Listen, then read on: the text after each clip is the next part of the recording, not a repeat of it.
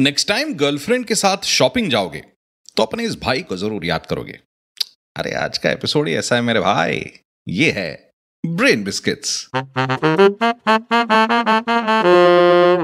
Baby ये colour कैसा लगा पूछने वाली लड़कियां ये नहीं जानती कि बाबूशोना बॉयफ्रेंड को उससे कम कलर्स नजर आते हैं।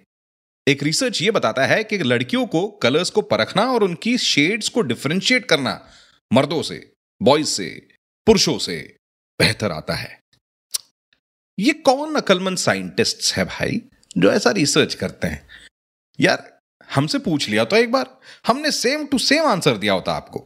इतना सेम होता कि ऐसे लगता कि बाजू वाले की आंसर शीट से कॉपी किया है। मूविंग ऑन, मेल्स और फीमेल्स को एक रिसर्च में एक ही चीज दिखाई गई और दोनों ग्रुप्स ने उसी चीज के जो रंग है वो अलग अलग पहचाने, उसकी शेड्स को अलग अलग पहचाना। जहां ग्रीन कलर्स लड़कियों को ज्यादा ग्रीन दिखता है, वहीं वार्म कलर्स, येलो कलर्स लड़कों को ज्यादा रेडिश, ज्यादा वार्म दिखते हैं। साइंटिस्ट का कहना यह है कि ये जो कलर चेंजेस और क्विक मूवमेंट्स जो है ना, वो मर्दों को जल्दी समझ में आते हैं। ये तो हमको भी पता है यार, चेंज इन कलर और मोशन हमको बहुत दूर से दिखाई देता है। बाप का लाल होता हुआ चेहरा और चमाट मारने के लिए आगे आने वाला स्लो मोशन में हाथ हमको बहुत जल्दी दिख जाता है।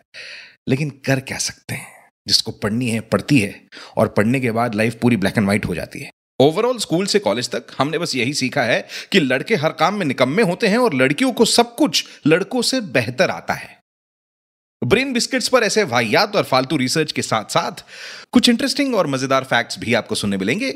शो फ्री है, देश आजाद है, तो फॉलो कर लो यार, किसने रोका है। अगले एपिसोड में हेलो करेंगे और ये हेलो का क्या चक्कर है वो बाद में बताऊंगा। अभी के लिए फॉलो करो और अगले एपिसोड में मिलते हैं।